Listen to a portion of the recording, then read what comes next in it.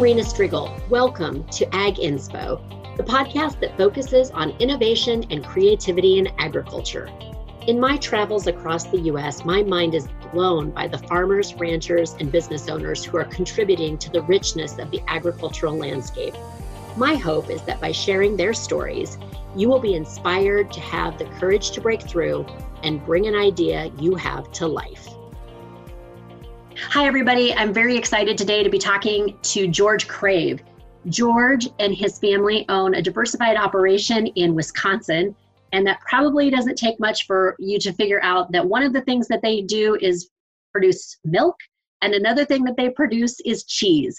Well, we're going to be talking to George today about how he and his family made the decision to diversify and get into cheese production and some of the decisions that they had to make in order to get to where they are today now 20 years later. So with that, welcome to the Ag Inspo podcast, and let's welcome George.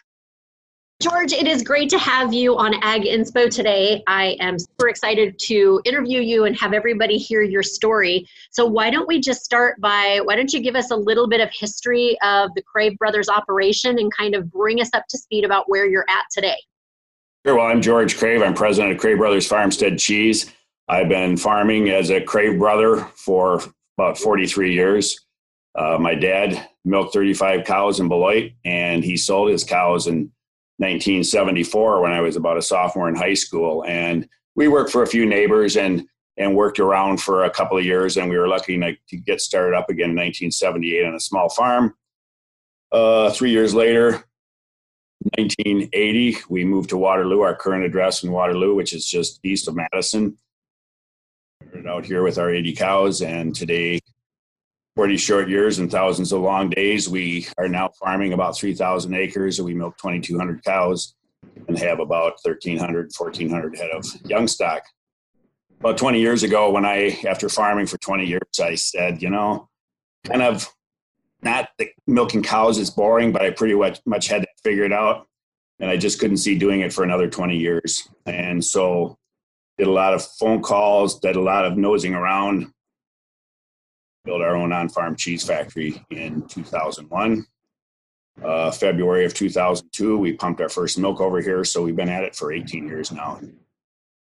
Now we use about 150,000 pounds of milk a day, which is about 3 semi-loads of milk. Make fresh mozzarella, mascarpone, queso Oaxaca, and Wisconsin. That's what we do. My wife, Debbie, joined in 2001. She left her job in Madison, brought a lot of experience in marketing and contacts with her when she came home, and we sat at the kitchen table and developed our label and developed our story before we even poured dirt and had cement. So we built a cheese factory before I even had a market. So it was a leap of faith. People say that was a leap of faith, and I look back, you can call it a leap of faith or a leap of arrogance or a leap of stupidity, whatever you want to call it. But we took it, and here we are 18 years later. Yeah, so talk a little bit about, I think most entrepreneurs can definitely understand the itch that comes when you're feeling like you've mastered something, when you have, kind of reached a pinnacle in one industry and want to spin off into another. But talk a little bit about how you determined that cheese was the way to go.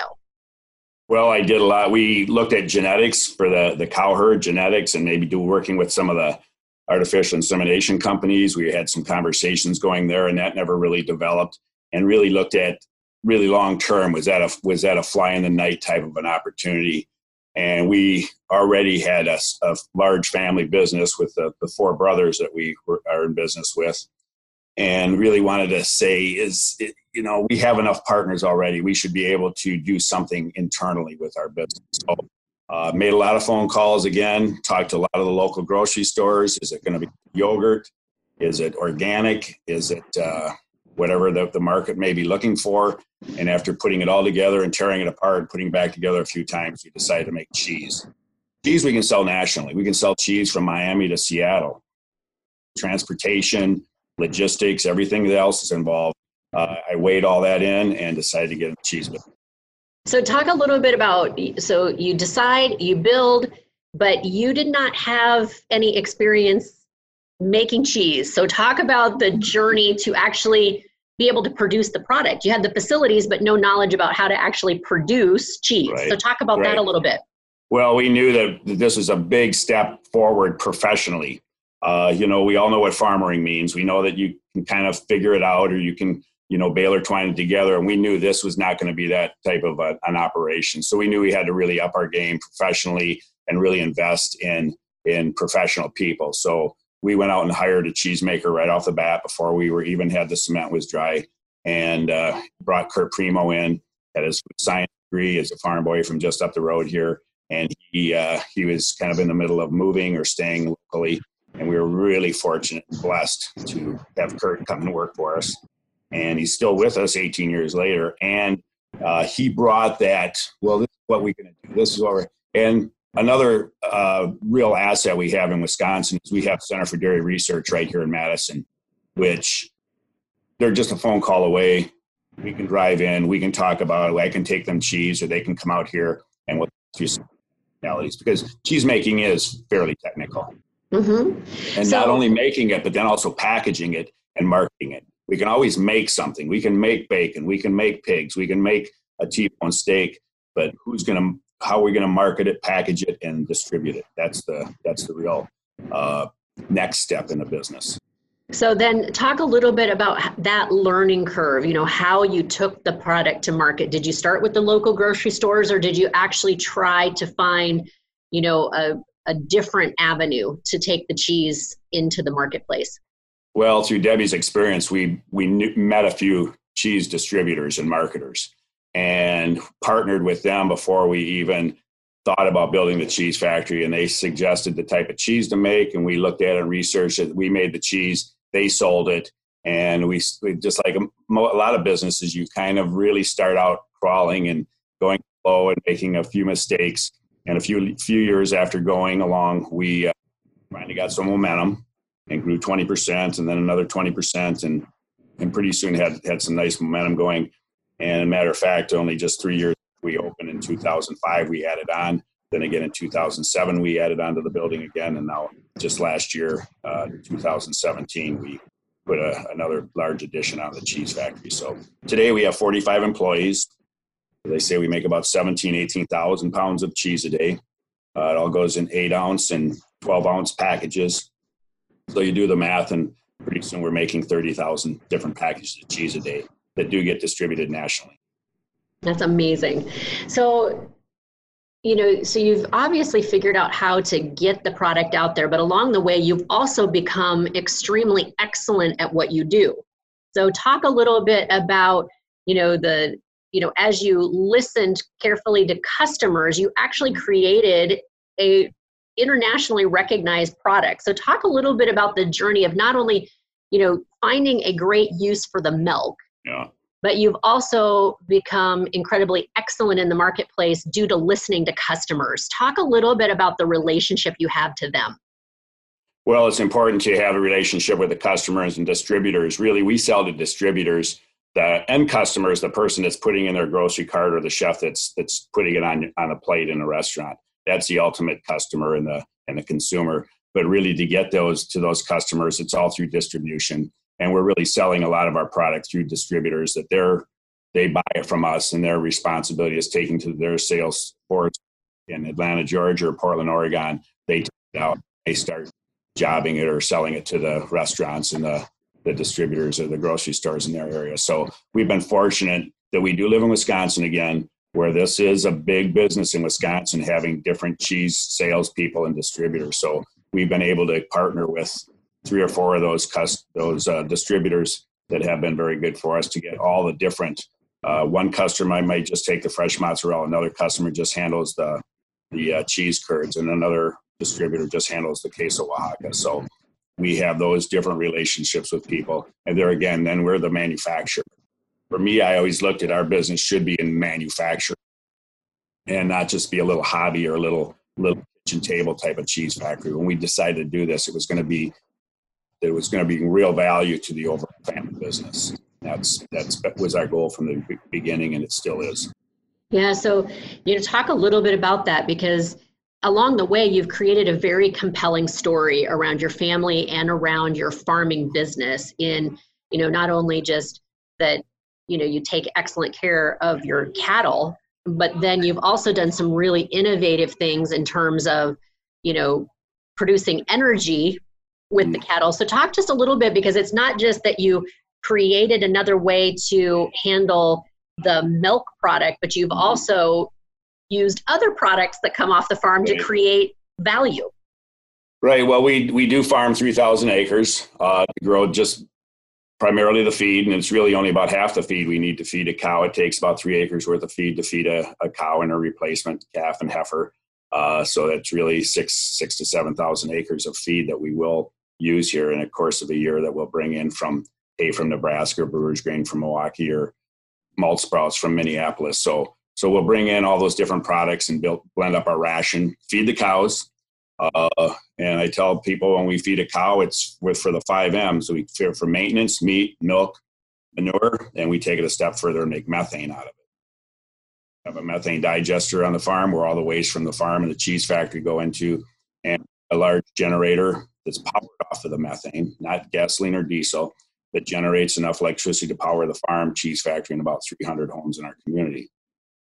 I don't like to use the term story. That's what we do. That's our action item every day. Mm-hmm. Walt Disney had stories with Snow White and the Seven Dwarfs and Dumbo and Bambi. Those are stories. This is our action every day that we do. So we produce electricity. We produce about 630 kilowatts per hour, which is enough to run a home for an entire month. So you do the math, and we generate enough electricity to power 700 homes. But a lot of the power goes to the farm and the cheese factory. That's amazing. So as a result of that, I think you've got a green certification, I believe, for your operation. Right. I tell people we've been green before green was groovy. Most people don't know what groovy is anymore. Really cool if you don't know that. But Debbie developed a logo with a cow with a little tail that she's swishing that has a green leaf on the end of her tail. Her switch is a green leaf. So it says produced with renewable energy. And it's just becoming more and more important that we tell our story of what we do out here, our action items that we do every day, from the crops to the cows, cheese to the consumer. So that's what we talk about when you come in to Craig Brothers, or when we're out talking about our business. It's always about, we'll talk about our crops to the cows, cheese to the consumer. At the end of the year, it all comes off the fields, and it's leftovers returned back to the fields to grow next year's crops. Farmers are the original recyclers. Yeah, that's amazing. Talk a little bit just around, I think there's a lot of people that are looking for innovative ways to, create value out of what they're already doing. So you've created value out of, taking your milk and pumping it over to the cheese factory and turning it into product.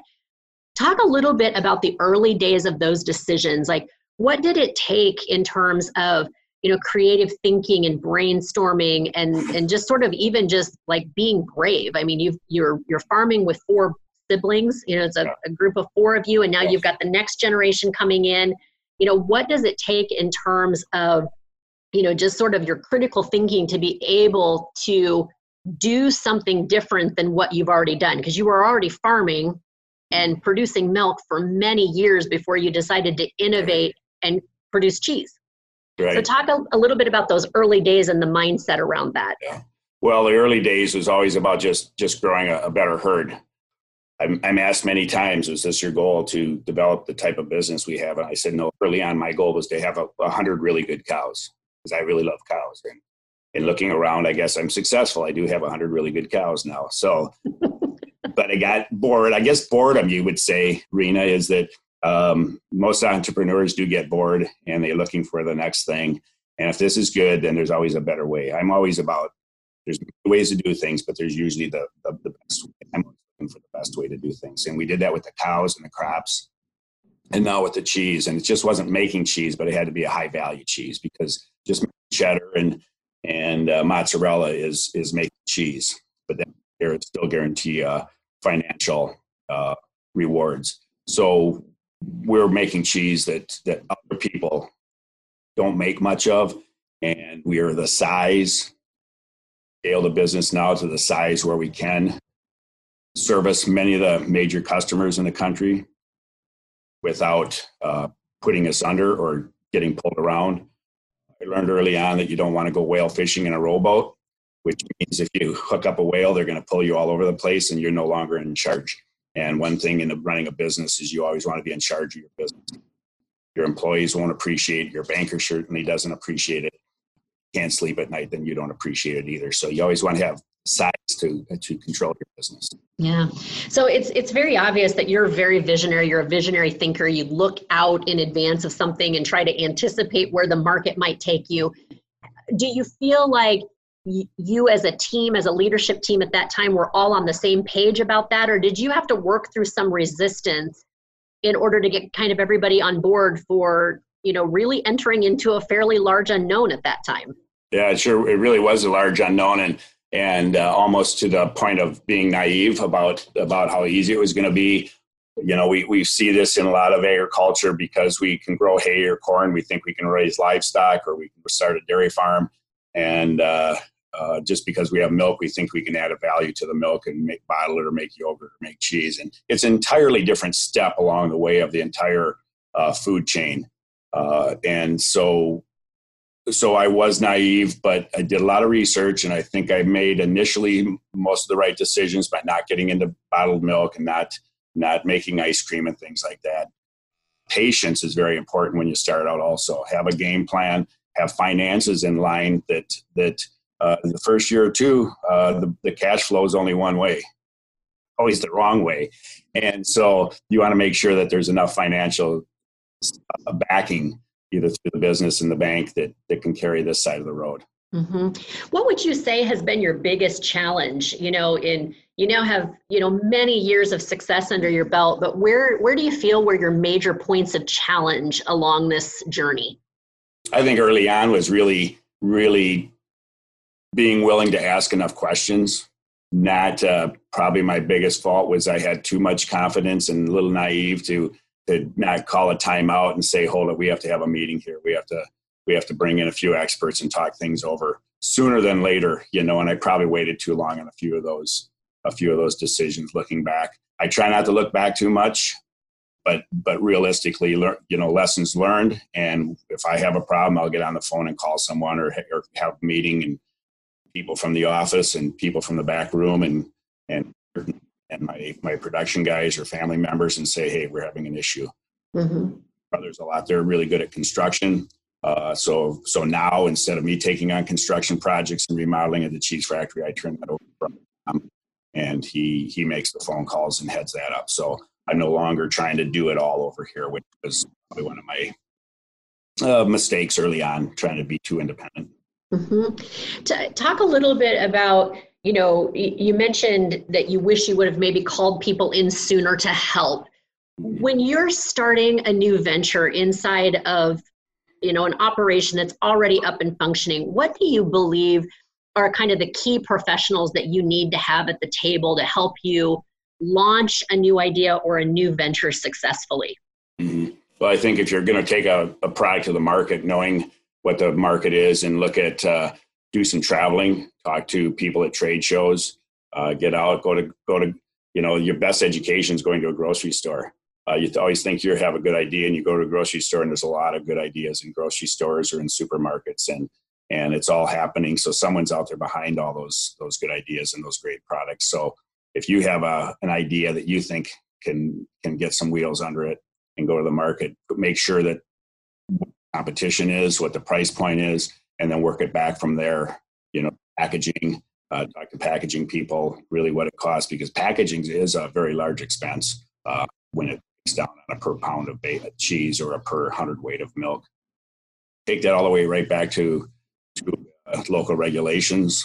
And it takes a lot of work. We spent about 2 years making phone calls and going down the road and taking a left in the, you get to a fork in the road and you decide which one to take, and you take that until the next fork in the road. And so we did that, and I had notepad after notepad of who to call and phone numbers. And I did that for about 6 months, and kind of very covertly going to the farm office and making calls, 10 or 20 years ago.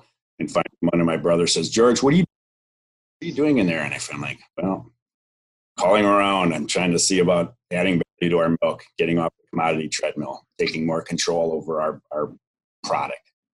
Like, oh, really? And so we better have a meeting about this. So we had a meeting and told them what I was thinking about. And okay, well, they gave me permission to go ahead and keep making a few more phone calls and then circle up again in a month, and told them where I was, and they thought it sounded ability. So I asked for permission to, I'll do the morning milking and do the feeding and breed a few cows, and then I'm going to go to the phone in the afternoon, Madison or Milwaukee, to have a meeting, and that's what I'm going to do. And they gave me permission to do that, and then brought Debbie home to carry it on, and here we are today.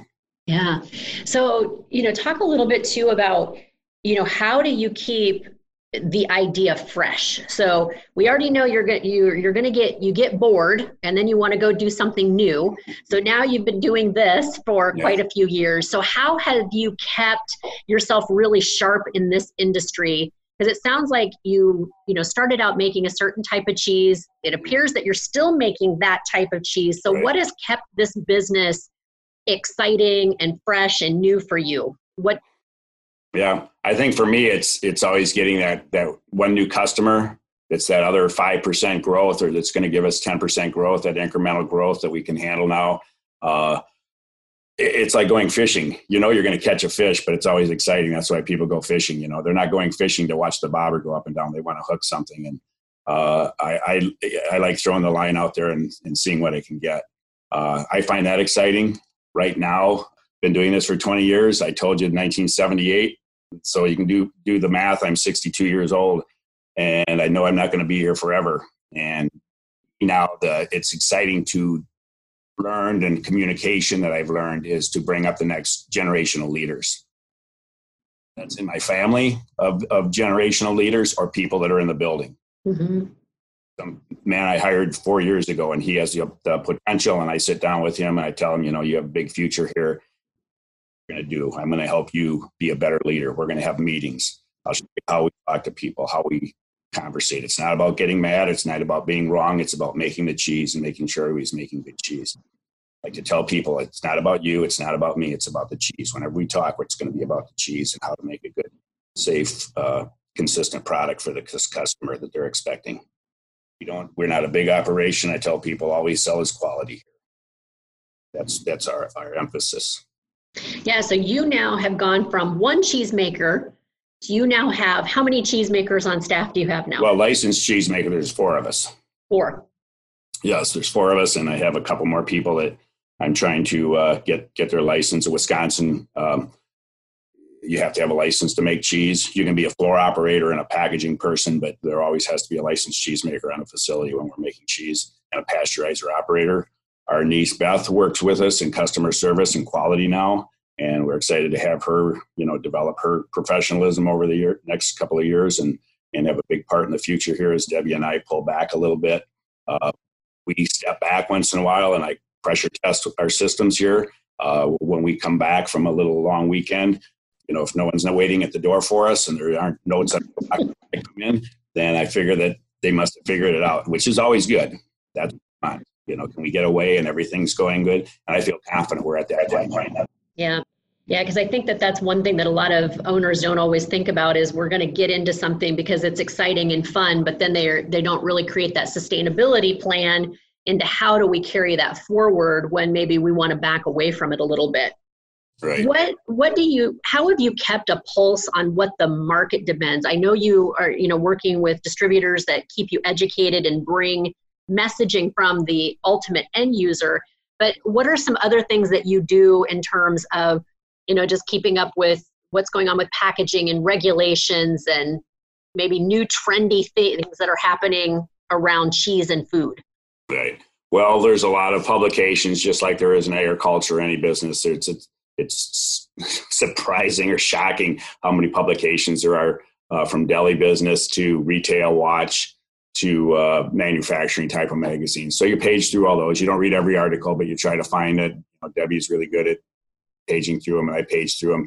And I look at big trends, kind of a big trend person, because you can get really off track if you pay attention to too many of the small things. The small trends can be very distracting, and I don't think we can waste our time in that or our energy in a lot of the small, little, tiny trends. But if a continuous trend, a lot of small trends end up to be a bigger trend. But for us, it's getting to the food shows. We'll go to San Francisco, New York, Denver, Florida, Atlanta a couple times a year. And whenever we travel, even if it's on vacation, they're at a food show, we crash grocery stores. So we go in, we check out the pizza aisle, we check out the cheese aisle, we check out the thing else that we want to see that's just general advertising, marketing, locations of the stores, what people are looking for when they stop and pick up a label, what are they reading, what are they looking for, and this is an idea really on the consumer also. Because living out here in Waterloo, Wisconsin, we have a Piggly Wiggly, and it's a nice little store, but consumers are on the East and West Coast. Population is, and those are the trends, and that large population is this we're going to make and what they're going to consume. So when you do those grocery store stuff, how often do you see something that you and Debbie go, oh my gosh, we've got to go back and we've got to do that? Does it happen often? Or is it more of just a double check on what you're getting from your distributors to make sure that you are getting factual information and you're just kind of doing a double check? Well, it gives us, if it's something we think we should be doing, we'll come back and we make phone calls and we ask questions and we say, we saw this label, we saw this color, or it evaluates what we're doing as far as color and labeling and packaging. Auto dealers roll out new models every couple of years, not because their old models were bad. It's just that new is exciting. And so looking for something new and exciting. So we're always checking that out. And if it's a matter of just changing the label or the size or going from a 10 ounce to a 12 ounce or a 12 ounce to an 8 ounce, maybe that's going to be the trend we have to do. And one thing we learned is that you're going to be asked to do a lot of things by your distributors.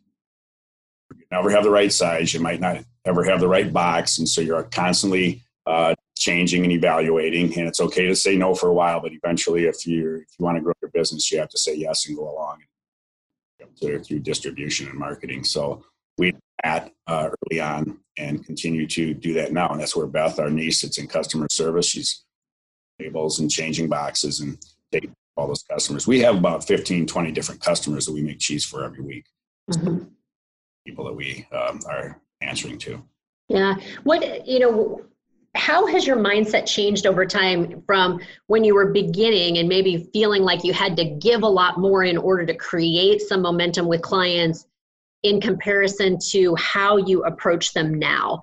Has it changed or have you found that you've gotten able to sort of control your own destiny a little bit better now that you're more established? Well, yeah, I think I sleep a lot better now. And I hardly, when I leave the building, I hardly even think about work anymore because things are working well. That doesn't mean I'm taking it for granted, but I try to work between when I'm here and when I leave and make sure everything's covered. The customers we have, I believe they've been long-term customers, which always is reassuring to have them. Don't take it for granted, but you always have to check back in. And we ask for annual meetings with people just to review, get a little bit of face time with them to let them know that we appreciate their business. Is there anything we can do better?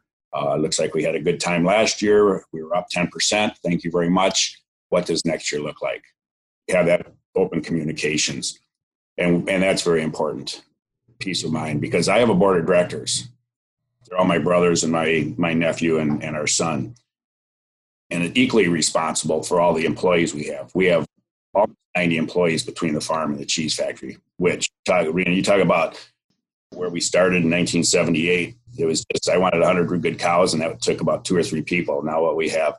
So being responsible to them also, our employees, our school system, our tax base, and everything else like that. So you step back and you go, okay, this is serious, and we're going to just make sure that I'll go out on the floor a couple hours a day and work with people and walk through the building 3-4 times a day and see everybody. Everyone that works here, I know their name.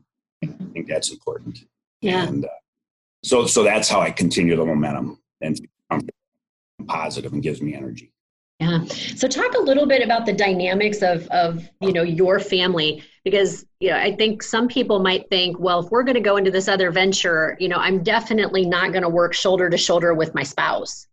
And you made a conscientious decision to pull Debbie back and say, come work with us. So talk a little bit about how you work out the boundaries of that, how you keep some autonomy, and, probably more importantly, how do you handle it when you don't agree with each other?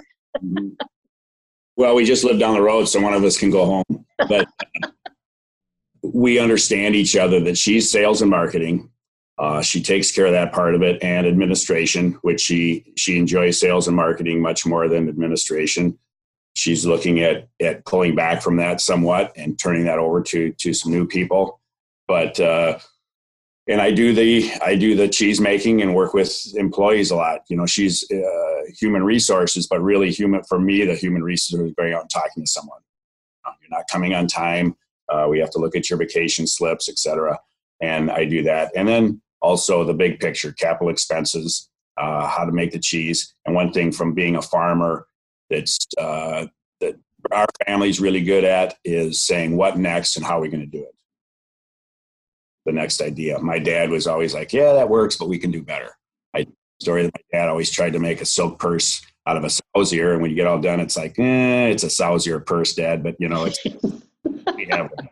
So that's where we still are today, is always looking for something, the next way to do it. Working with the family as well as the building grows, as the business grows, we're able to expand and get off. You take care of the crops, you take care of the machinery. I'll run the cows, work with Jimmy, the hired man, or the guy that's been with us forever. Now Patrick, our son, is the herd superintendent, and Jordan and Andy are taking over the crops and maintenance, and I'm still at the cheese factory. So as you get bigger, you can go out. So there has to be trust that the people are going to be doing their job in a family business, even with employees. You have to have a level of training and trust, I think, is really the key to harmony. Mm-hmm. Talk about how you facilitate communication with that many family members and that many employees. Just talk about how do you keep communication flowing and make sure that everybody's learning and getting the messaging that they need. Just talk a little bit about how your family handles that. Well, it's much easier I call it that side of the road, because that's where the farm is.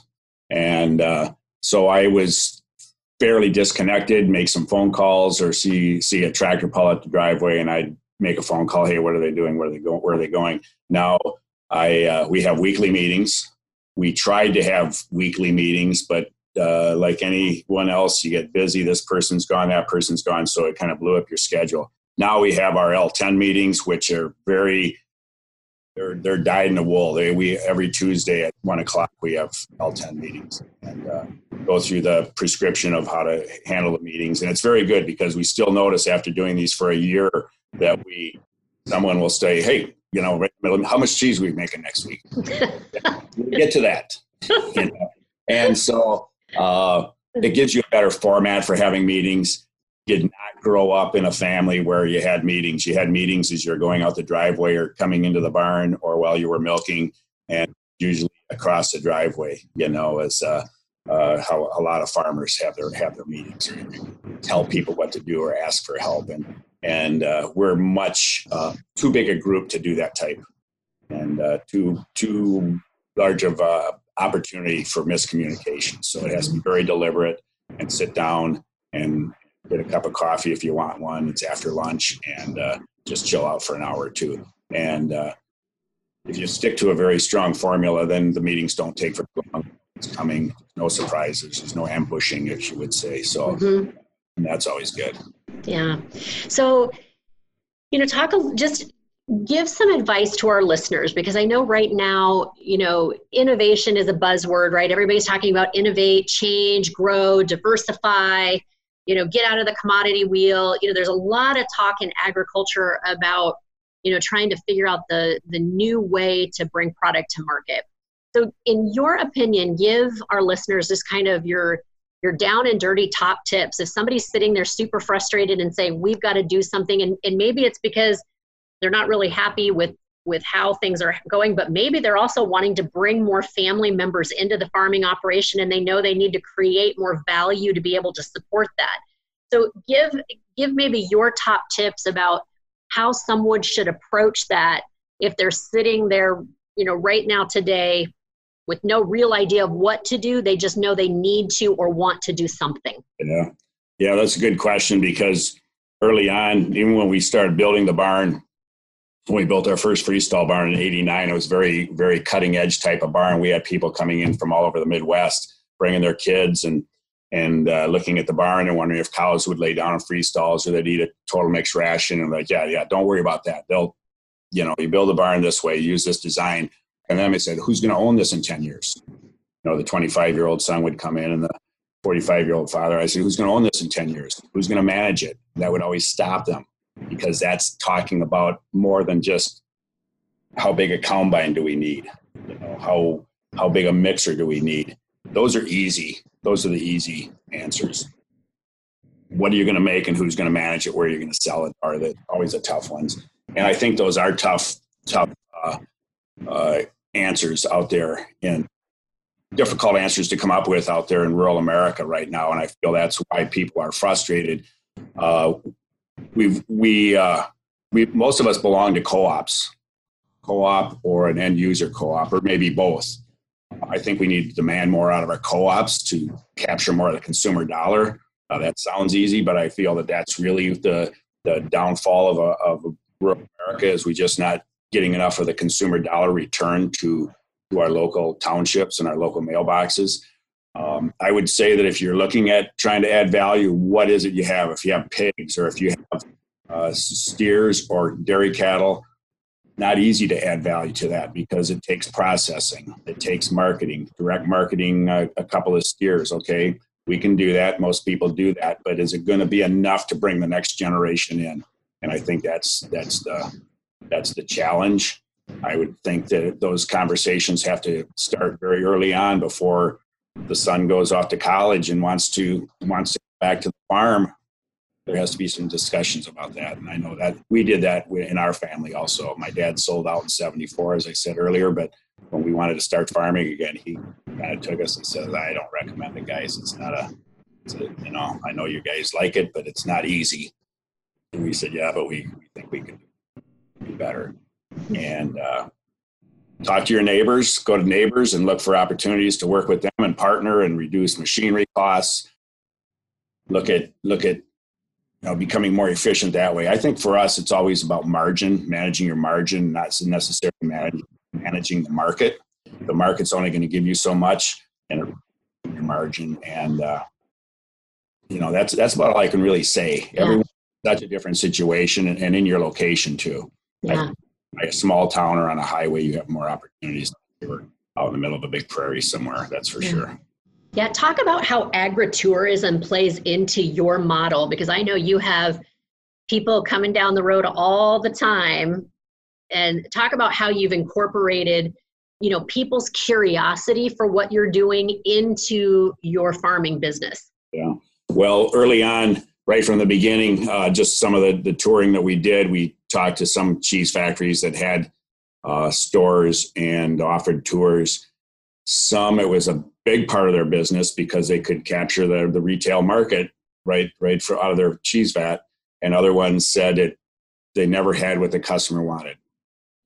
Cheese, and you have to make grilled cheese sandwiches, and you have to have T-shirts, and you have to have stupid cheese hats, and then you have to also man it when you have a store or cheese or a ag tourism. Someone has to be there and bring value. So we do not have a store, and we do not have a ag tourism business per se. We have enough going on without not to say we won't in the future. If a family member wants to come back and finds that that's part of our marketing arm and it brings value, always has to bring value, just not exercise. You want to exercise, join the health club.